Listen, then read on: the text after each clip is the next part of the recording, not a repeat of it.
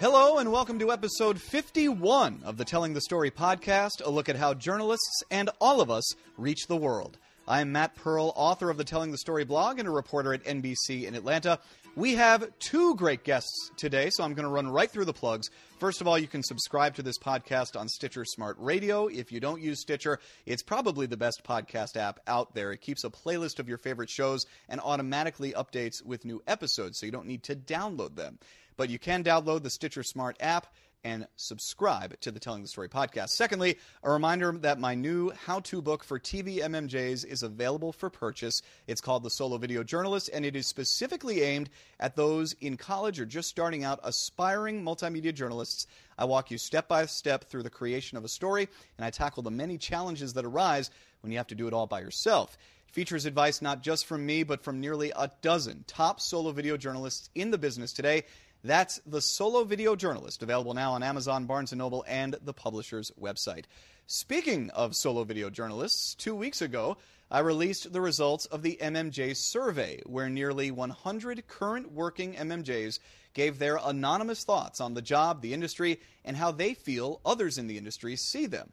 The results were illuminating, including for me, and I am an MMJ, and one of the more interesting and concerning takeaways was the disparity in gender.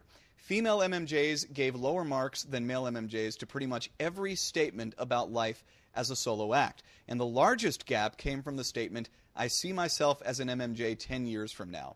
Male MMJs generally agreed with this idea. Female MMJs vehemently disagreed. So this is something that needs to be discussed, and my guests today are uniquely qualified to do that. They are working MMJs, and they are administrators of the Facebook group MMJane, specifically designed to provide a space for one-woman bands. First, from WB-TV in Charlotte, Sarah Blake Morgan. Welcome to the Telling the Story podcast. Thanks for having me, Matt. And second, from Time Warner Cable in Albany, Katie Eastman. Welcome to the Telling the Story podcast. Thanks so much. We're so excited to be here.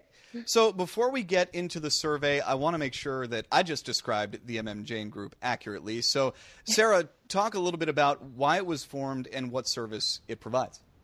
Yeah, it was actually just a few weeks after the Southeast Storytelling Workshop I attended with Katie. I actually met Katie for the first time there.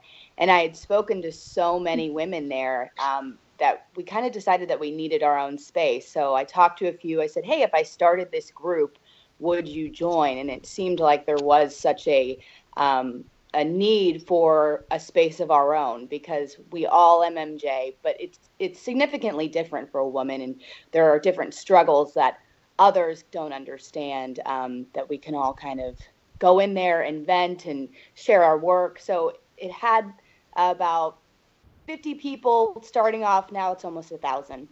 That's great.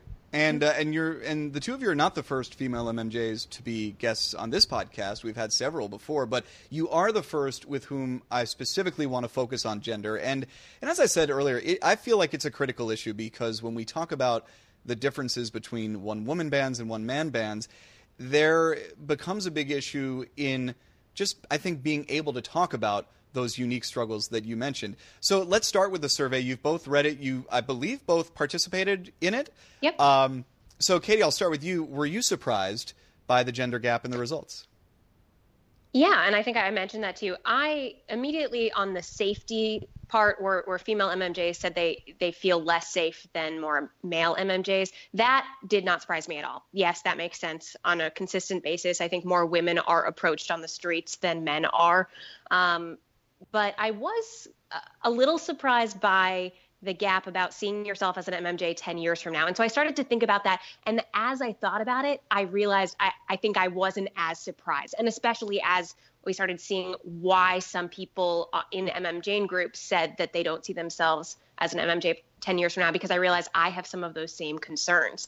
But I hope to be an MMJ in 10 years from now, but I am worried when we talk about having a family, being pregnant as an MMJ. Are companies going to support you when you are in that situation? I think when I started to think of the physicality of it, and a lot of jobs where you have that physicality, whether if you're a policewoman or something like that, I'm sure they have similar concerns. Not that being an MMJ is similar to that, but in just what you have to do with your body. Maybe that is where the concern can be for those 9 months. That might be a concern. So, and for me, I realized that is a personal concern I have. So I was surprised, and then once I started thinking about it, I realized, you know what, this makes sense. Sarah, how about you? Were you surprised by what you saw? Yeah, very similar. I wasn't surprised. Safety was the biggest thing that I thought I would see there, and we did see that. I mean, I struggle with that. I'm a nightside MMJ, so I struggle with that on a daily basis. And a lot of women do, especially with solo live shots, which you talked about in the survey as well. I have to do mine regularly by myself. And even if you are in a safer area, I was in a small town a couple days ago doing a live shot by myself at 11 o'clock. And I thought to myself, you know, this is a safe area. Nothing ever happens here, but you never know. And it really is all about having that extra set of eyes. I mean, I can do it all by myself and I can make a live shot look great, but I'm staring down the barrel of a camera and I have no way of looking over my shoulder if someone comes up to me. So I think that's the biggest concern. I was not surprised to see that at all. And the solo live shots, I think that was a mutually despised task across the board, female or male. And you know, we can go into all the reasons why solo live shots are just a bad idea in general. But I think the safety question, I think that one was not as much of a surprise for me, certainly with the gender gap there. And solo live shots are one example, but door knocks, you know, going up to homes and neighborhoods and just approaching people cold. I can imagine that is a situation where, you know, you do have to think twice. And it must be tough. I would imagine you don't want to sacrifice the story. But just as anyone must consider safety, I would assume that it perhaps plays more into the mind of a woman. Yeah, absolutely. And I think for a while, when I've been in the business 5 years, not that long, but for the first few years, I wasn't saying no to certain things because I didn't want to seem like a sissy. I didn't want my news director or my managers to look down on me or think that I wasn't willing to do anything for the story, because I was. But just in the past year or so, I think I've become more cognizant of what can happen. I mean, we've all seen what can happen. So if there is a situation where I don't feel safe, a lot of it has to do with door knocking. I'll say, okay, if you want me to do that, then I need a photographer. Yep. Most of the time I get it. But there are some times where they say, well, we just don't have the staff, so we can't give it to you. I would think that if you, I'm sorry, Katie, do you have something to say? I was going to say exact same thing. I used to not feel as comfortable asking in my first year. I was like, I can do this. I'm going to prove myself. And now I do not hesitate. And luckily I have managers that they say if you feel uncomfortable, we will definitely send you with a photographer. And I think, again, that's one of those things that across the board, regardless of gender, is an issue for young MMJs, just feeling willing to speak up to management. Because not only, you know, you mentioned your words about not wanting to look like a sissy, but I think there is a general sense, too, of, you know, I am a solo video journalist. My job requires me to be by myself.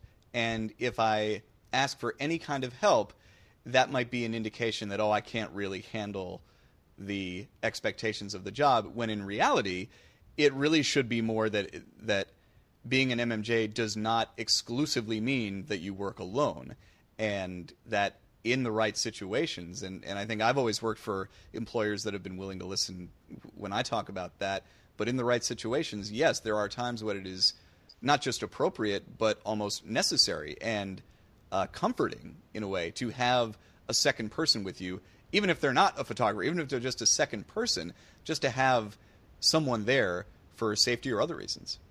Yeah, I like having an intern a lot of times just so I do have that second person. So like you said, it doesn't mean that I want to do less work or I really necessarily need someone to set up my live shot, but that second set of eyes can make all the difference in certain situations. And I know for me, I've made it very clear to my managers and in my newsroom that I love being an MMJ. I see myself doing this permanently. So there are some times where I think, okay, well, if I ask for a photographer, are they going to think, she's just saying that. She doesn't really want to be an MMJ. So I think there needs to be in some newsrooms a mindset shift, and people need to realize that this is a great model and it works in certain situations, but we do need to have exceptions. That was definitely one of the reasons why I wanted to do this survey in the first place, is because I think, one good thing about surveys like this is that it really provides cut and dry evidence of things that maybe we don't like to talk about. And the gender gap is definitely one, because in an ideal world, we're all blind to gender, and I've never heard a female MMJ ask for any kind of help that might seem stereotypical for a woman. And then a survey like this comes along, and suddenly it says that, there are some important distinctions that we all need to talk about. And I wonder, is that a recurring feeling, and not just among the two of you, but among the hundreds of MMJs that are in the Facebook group? Yeah, I mean, we got a few responses from people saying they feel, well, there's a wardrobe requirement for women that there isn't for men. So we need to wear certain things that aren't conducive to MMJing, which I've never felt that pressure. So I feel lucky in that way. And then, of course, what I was saying earlier, just what do we do when we're pregnant? Or if that is a life choice we want to make, how our manager is going to react to that. So those are two differences. And I've been trying to think of others, and that's why I'm like, is there something else with women? Is there, and I don't know. I'm just wondering if it's like a societal pressure where women, there aren't as many female photographers, and so that is something why we don't strive to be MMJs as much as men do, because we don't have as much of those female models for us. I've just been trying to come up with reasons that could make this make more sense, because it doesn't really make sense. We can do the job just as well as men can, and we can be as good at it as men can. So why don't we want to do it as much as men do? I don't know. And I would say that you are the majority, too. I mean, I think certainly when I speak at conferences, the majority of MMJs are women. The majority of respondents in this survey were women. And I think that might partly be because you guys posted it on the MMJane group, so that might have tilted the scales a little bit. But I don't know. I mean, I definitely think that if there are specific issues that affect female MMJs, then those are issues that affect MMJs, because women make up more than half of the people doing that job. Yeah, absolutely. And I think a lot of people forget that we are the majority in this, because in certain circles and certain groups, you see a male voice that's a lot louder, which has been nice for me, to have this MMJane group, because all of a sudden I'm seeing these incredible women, these incredible journalists who I didn't even know existed, and we kind of inspire each other. But we've talked about this in the group before. For me, it was all about deciding that I wanted to be good at this and to really commit to the craft and not just do it because I had to, because I think that's what a lot of women are struggling with right now. They want to be reporters. They want to be full-time reporters. So they're just, making it day to day, struggling with the MMJ life because they hope in the end they'll end up with a photographer. But when you make that decision to get good at it and to really focus in on it and like it, it changes everything. I know that was for me personally, because when I started in the business, I didn't really know much about what an MMJ was. I didn't go to a great journalism school that taught me a whole lot about it. So I thought, yeah, okay, I'll do this in my first market, and market 143, and then I'll move on to, be a reporter. And now I don't really want to do that. Mm-hmm. And Katie, I know we've talked before, and you've expressed a very similar mindset that, if you gave up shooting, it would be sad in a lot of ways, and it would take away the creative spark, just a little part of that from you. Yeah, and it stopped me from applying to different jobs. And the New England markets are a little strange, where we don't have a lot of those. Like Boston has no MMJs that I know of. There might be one at one TV station that's like kind of an MMJ. So it stopped me from wanting to get to that market in even though I am in New England, and I always thought I would want to go to Boston one day. So it, yeah. And just like Sarah, I had to make that choice. I had to say, because I felt like I was struggling, and I would fail so much at the shooting side because that's the part that does not come naturally. But once I said, I'm going to work at it and I'm going to make that decision, I started becoming more confident in my skills. And once I got that validation too, like from other professionals saying, you are making strides. Like I remember Ann Herbst, I had sent her my work 2 years ago and she was like, this is what you need to work on. And then 2 years later, she saw a story and she's like, wow, you've really improved. And just hearing that validation was like, okay, I can do this. I am getting better and I will be able to make it to where that vision in my head is going to match the vision on TV. This is the Telling the Story podcast. I'm Matt Pearl. My guests are Katie Eastman and Sarah Blake Morgan, solo video journalists and administrators for the group MM Jane. And, you know, you've both touched on this, but I think the fact that MM Jane even exists shows that there is an underrepresentation of female MMJ voices in general. And, you know, I speak at a lot of conferences, and I'm always very amazed at the lack of diversity in speaker lineups when it comes to photographers. And I know, you know, you both mentioned the Southeast Storytelling Workshop, which I co-hosted back in June of last year. And when John Kirtley and I did that, we went out of our way to make sure we had diversity across the board. And we had 5 MMJ speakers, 3 were men, 2 were women. In fact, the biggest lack of diversity was that they were all from the same station, my station in Atlanta. But other than that, there was, you know, we made that a conscious effort. But I'm assuming that you must feel that those voices are being heard, or that those voices are not being heard enough. And I wonder, too, Sarah, you mentioned, you know, that those voices would get drowned out.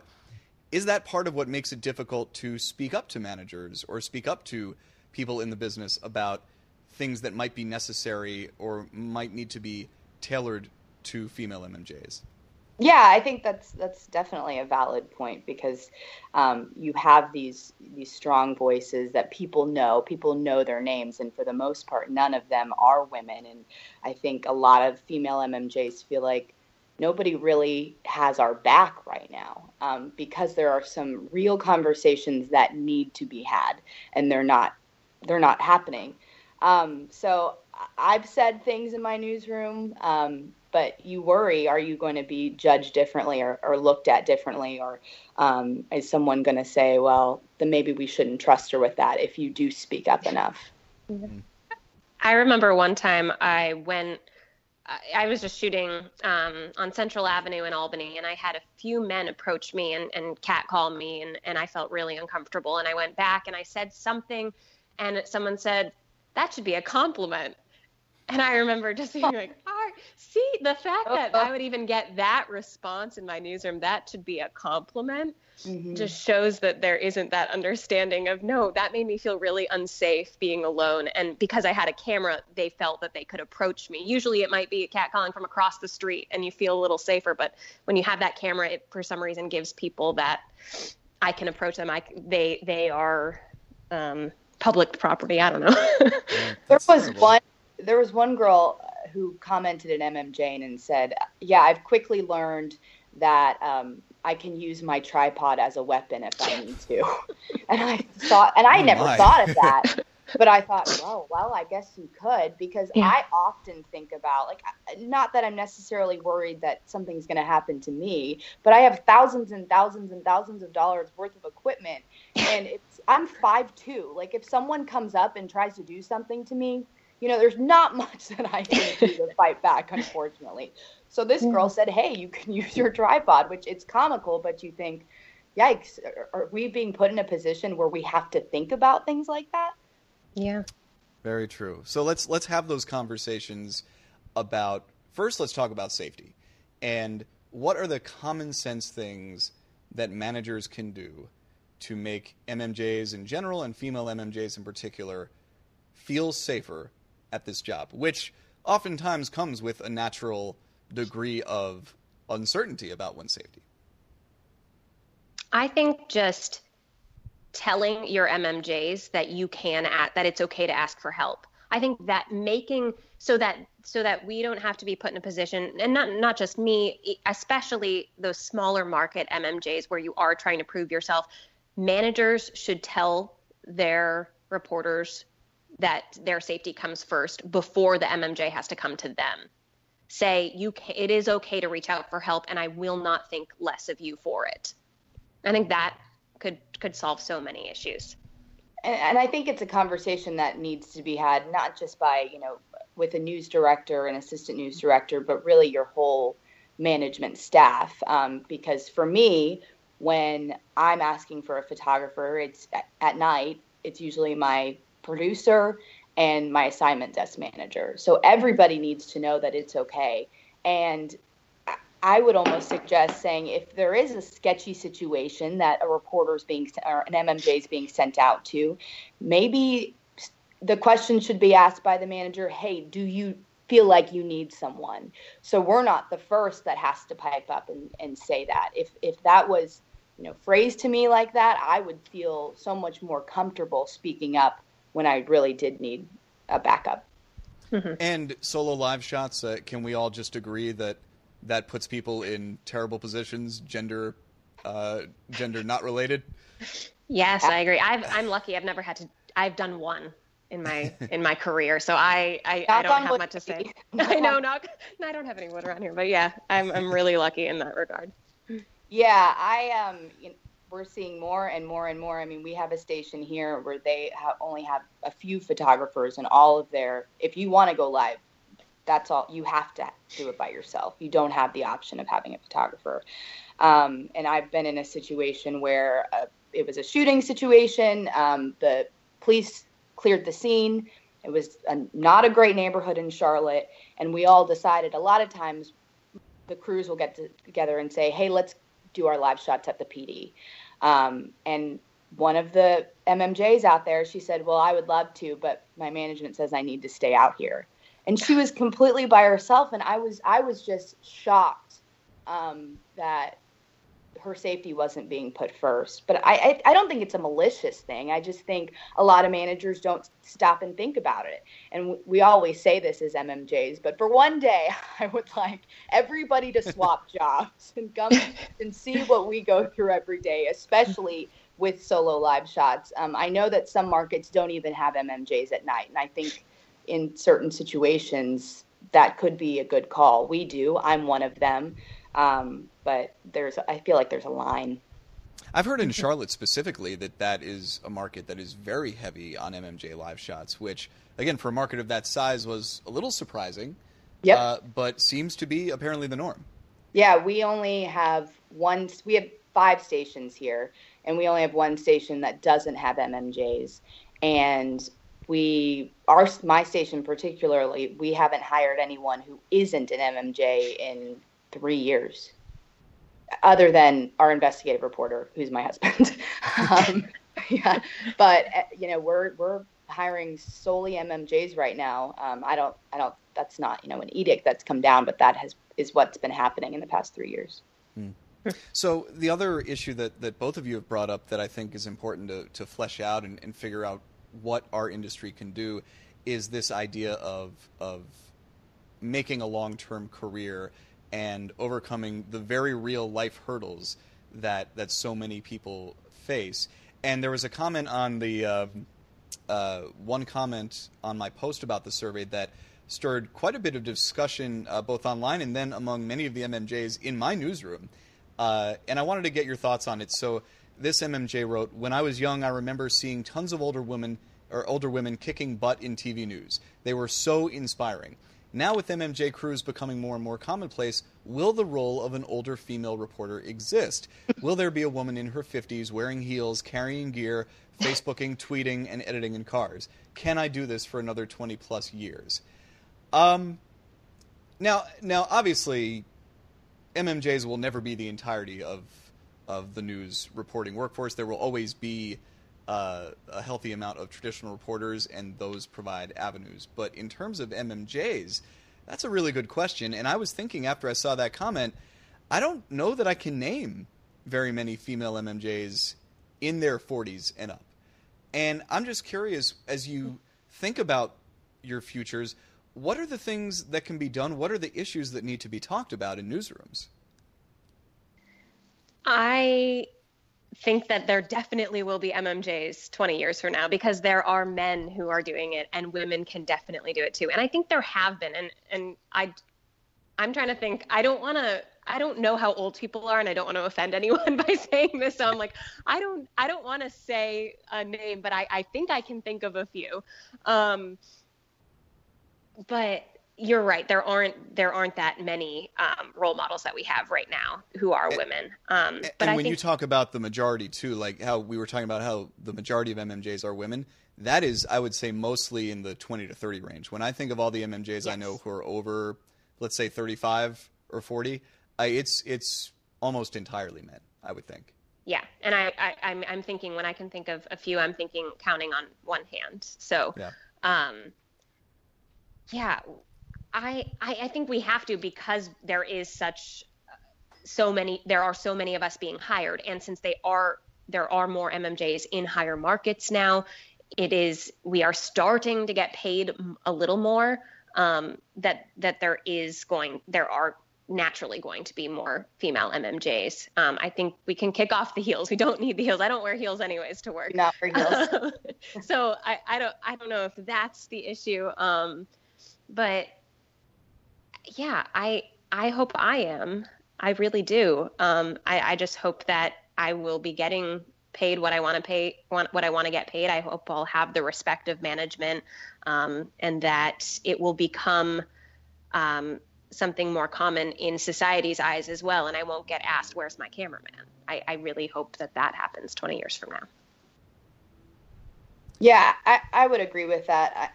I would like to say that in 20 years I'll be an MMJ, but if you ever want to make God laugh, tell him your plans. So you never know what will happen, but I love the craft, and I have no plans I don't want to be a full-time reporter.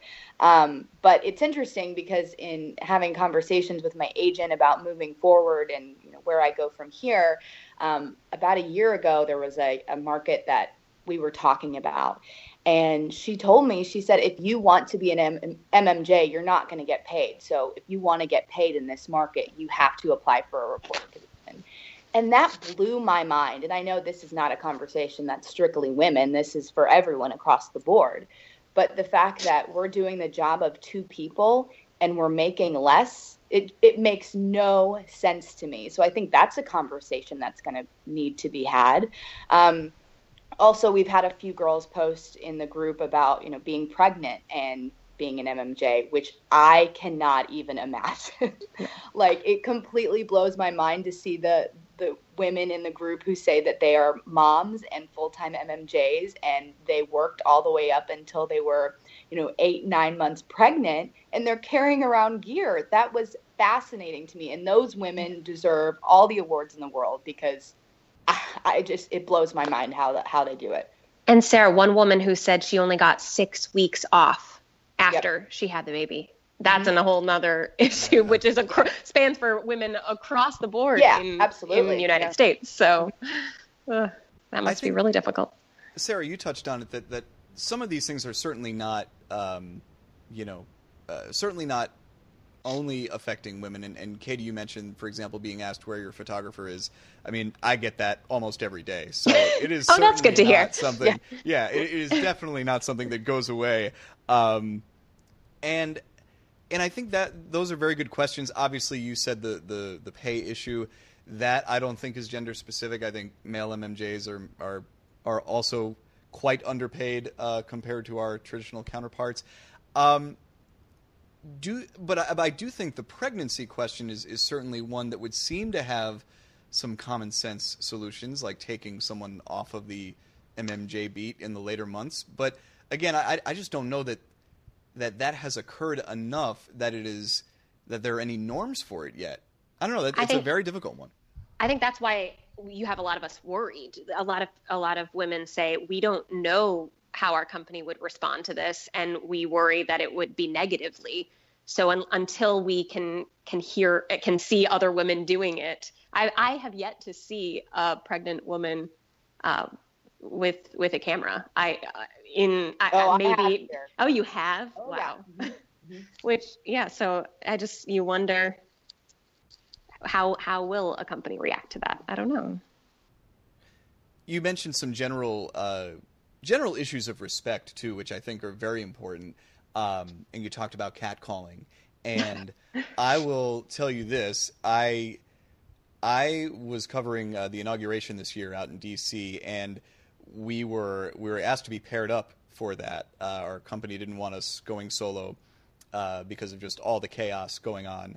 And so I was paired with a female MMJ, and we worked together all day. It was a wonderful time. And whenever we would go up to interview someone, or whenever we would go up to interview a man, I would say almost every time the man in question would make some kind of comment.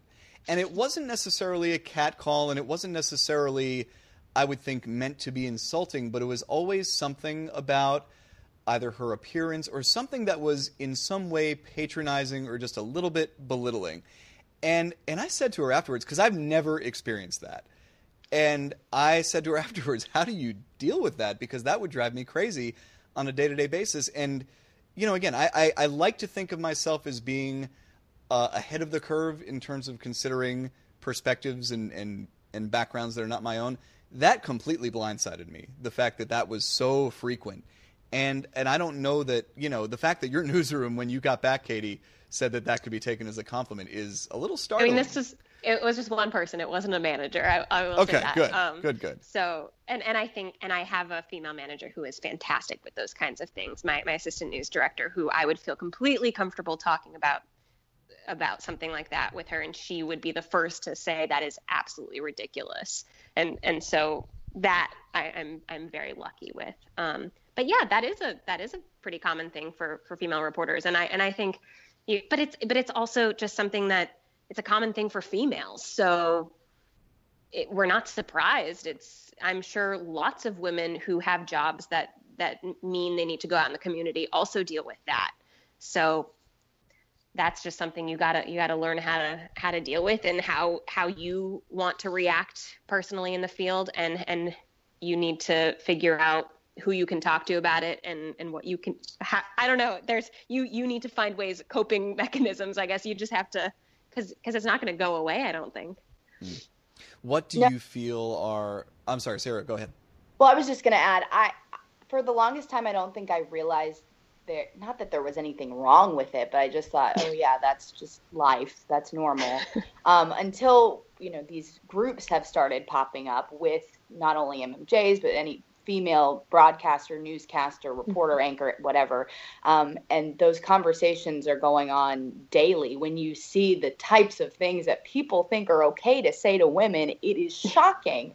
So now I think I'm more cautious or conscious of what is being said, and that it's not okay at all.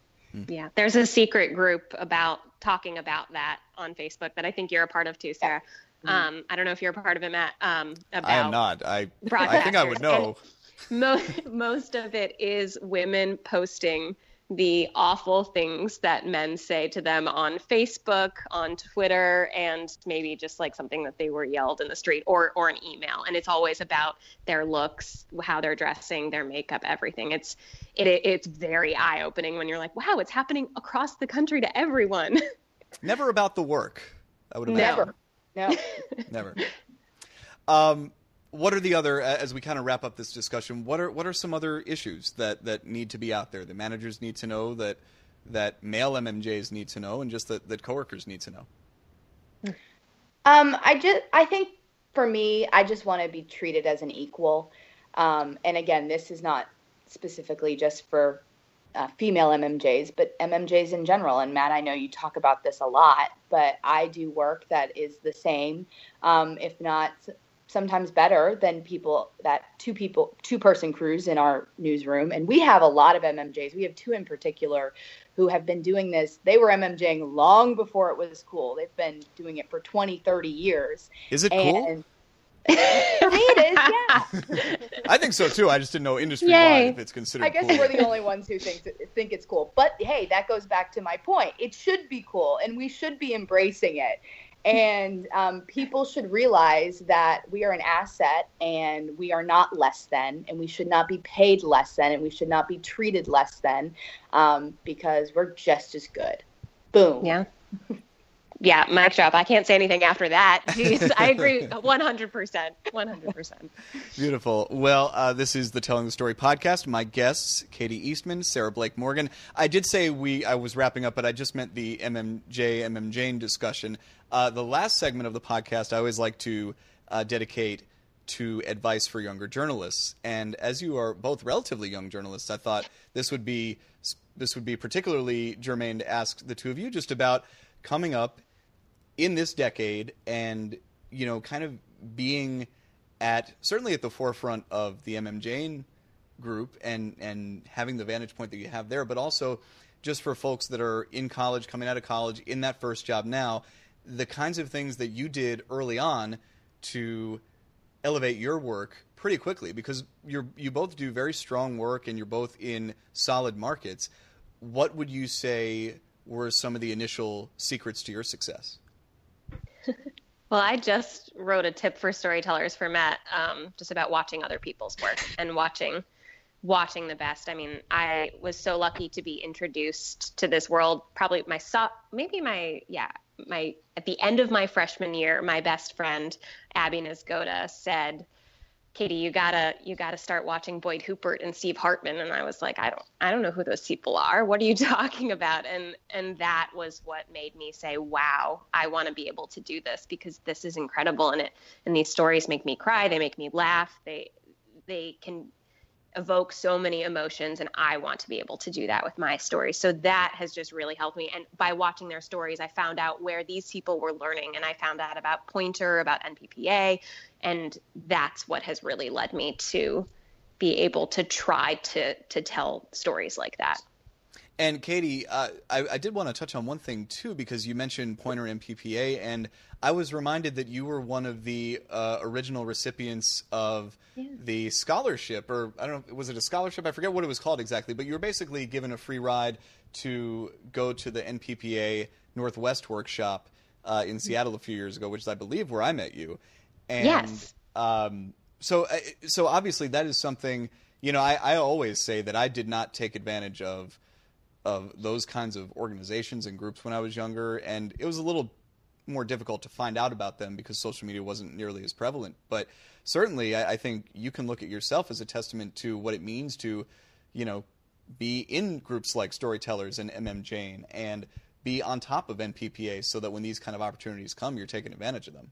Yeah, I wasn't even a member of NPPA then, and I didn't really watch the TV quarterlies then. I didn't know much about them, but that was posted on Storytellers. It was like an unofficial scholarship, because it was like King and Como. They were just raising that money amongst themselves to send people. And Eric Sander posted that, and I immediately was like, oh my gosh, I would love to meet these people. I would love to actually go to King. I had never been to Seattle. I'd never been west of Iowa. And so when I got that's what I was like, I got to meet all of these people that I had been watching, and that really helped with networking, and then also made me see this whole world of NPPA. And that's why I started entering the quarterly contests. And yeah, it just, every little step can just make you go so much farther than you ever realized. I had no idea that one weekend would just catapult me into meeting all these people. That's great. Sarah, how about you? Some secrets to your success and kind of getting the ball rolling as an MM Jane? Yeah, I think my biggest advice would just to really put yourself out there as an MMJ starting out. I've gotten to do some crazy assignments because I was, some people may say stupid enough or smart enough to ask for them. These things that you wouldn't think a station would allow you to do. I went to Cuba a couple months ago. I've been to Ecuador, to Haiti multiple times. I was sent to the Super Bowl last year, and it's because I asked. So most people think, if there's a crazy assignment out there, they assume, oh, our management won't send me. They won't do it. But just ask. The worst they can say is no. And I think that what has set me apart in finding other jobs is because I've had those unique assignments on my tapes. So ask, and the worst that can happen is they will say no. What was the response when you asked? And were there any questions, especially going to other countries and doing it solo? Were concerns raised? Were those discussions had? How did that process go? Yeah, of course, those concerns were raised. I know in my first market 143, Lubbock, Texas, I went to Haiti for a week by myself. And I had to sign a paper that said if something happened to me, I couldn't come after them. But Oh, wow. yeah, I did that willingly. I grew up traveling overseas, so I made that clear that, this wasn't my first rodeo, that I had never reported overseas, but hey, I could figure it out. So there were a few times where they've said no. I went with Samaritan's Purse to Haiti again this past year for the flooding, and they offered a chance for me to go back again, and I was told no, just because things on the ground were getting a little dicey there. So there were some doors slammed in my face, but I would say more than not, I've been told yes. And even for the one time that it works, even if it's only one trip, that's still one more than you would have gotten to take if you hadn't asked. Exactly. And it really does set you apart. I mean, because I have, stand up in Havana, Cuba, I mean, that's eye-catching for a news director or a manager that's hiring you. And even I'm talking about these international trips, but even, going somewhere else, going to Washington, D.C., or going to your state capital, and something that puts you outside of your market, I think, can really set you apart. So, final question on this, on advice for younger journalists, specifically advice for MMJs in terms of embracing the video part of it, embracing shooting and editing. And you've both mentioned that was kind of a turning point. I know, Katie, you mentioned that specifically about it being a turning point for you. And just talk about the importance of that and being willing to not just pick up a camera and shoot, but to devote one's time to becoming good at it and becoming great at it and allowing it to elevate your stories further. I would say you can't be afraid to fail, because you're going to so much. I still do every single day. I'm not great at lighting, and that is something that I've just stayed away from, because I knew it would be bad, and I knew it would turn out terrible in my videos. And so then I just started doing it more, because I was like, I need to fail a few times before I get this right. And I feel like so many people have said that, like, fail up, keep failing up, because that is the only way you're going to learn, especially when this is something, for me, that is really unnatural. Shooting does not come naturally to me. So I really have to work at it. But knowing that every time you do fail, you will learn from it. And that, yes, it might take years, but know that those years will eventually start paying off. And that even almost 6 years in, your work will start to look how you want it to after. And that's, I think, why it's so tough, because it does take a while. It does not happen overnight. Sarah, how about you? And bottom line, it makes the job so much more enjoyable. Why do you want to be miserable doing something that you have to do every single day? And I see so many women who unfortunately are miserable doing this, and they are just desperately waiting for the next jump or for it to improve. So make the decision to enjoy it, and more than likely you will. That's what happened to me. I said, hey, I'm going to focus on this. I'm going to work hard on this. And now I love it. As Katie said, I have bad days, definitely. Man, there was a day this week I got back to the station and I thought, man, who shot that? Like, it's awful. So there are bad days, but at least they're enjoyable, and you're learning something new every day. Hopefully when you make a mistake, you won't make it again. But being happy, or you will, but you'll make it a little bit better each time. It will be an improved mistake. Yeah. So make the decision, and you'll be happier. There's no point in being miserable in a job that so many people have dreamed of doing their whole lives. Beautifully put. Thank you both for that. And I always like to end with that famous reporter's question, one I'm sure you've both asked many times. Is there anything we haven't touched on that you wanted to add? Sarah, we'll start with you. I will just say, if you are a woman and you are an MMJ, you need to be an MMJ. And if you're not, request us. We'll add you. Yeah, we have had a few guys that have tried to get in, and they have been declined. Or they think it's a group for something else. Yes, we get a lot of those people too, unfortunately. Katie, how about you? True. Any final thoughts? Anything to add? Yeah, I would just say, Don't be afraid of it. It can be so rewarding doing it all yourself. And even though it's frustrating on the days when people don't think that a woman can do it all, just know that you can, and it will pay off. It really will. Outstanding. Well, guys, it was a pleasure to talk to you both. Katie Eastman, Sarah Blake Morgan, thank you for being my guest on the Telling the Story podcast. Thanks for having us. Thank you so much. And the Telling the Story blog updates every Monday and Wednesday. The website is tellingthestoryblog.com. Rate and review this podcast on iTunes, subscribe on Stitcher Smart Radio, and check out my new book, The Solo Video Journalist. Once again, thank you for listening to this episode of the Telling the Story podcast. We'll see you next time.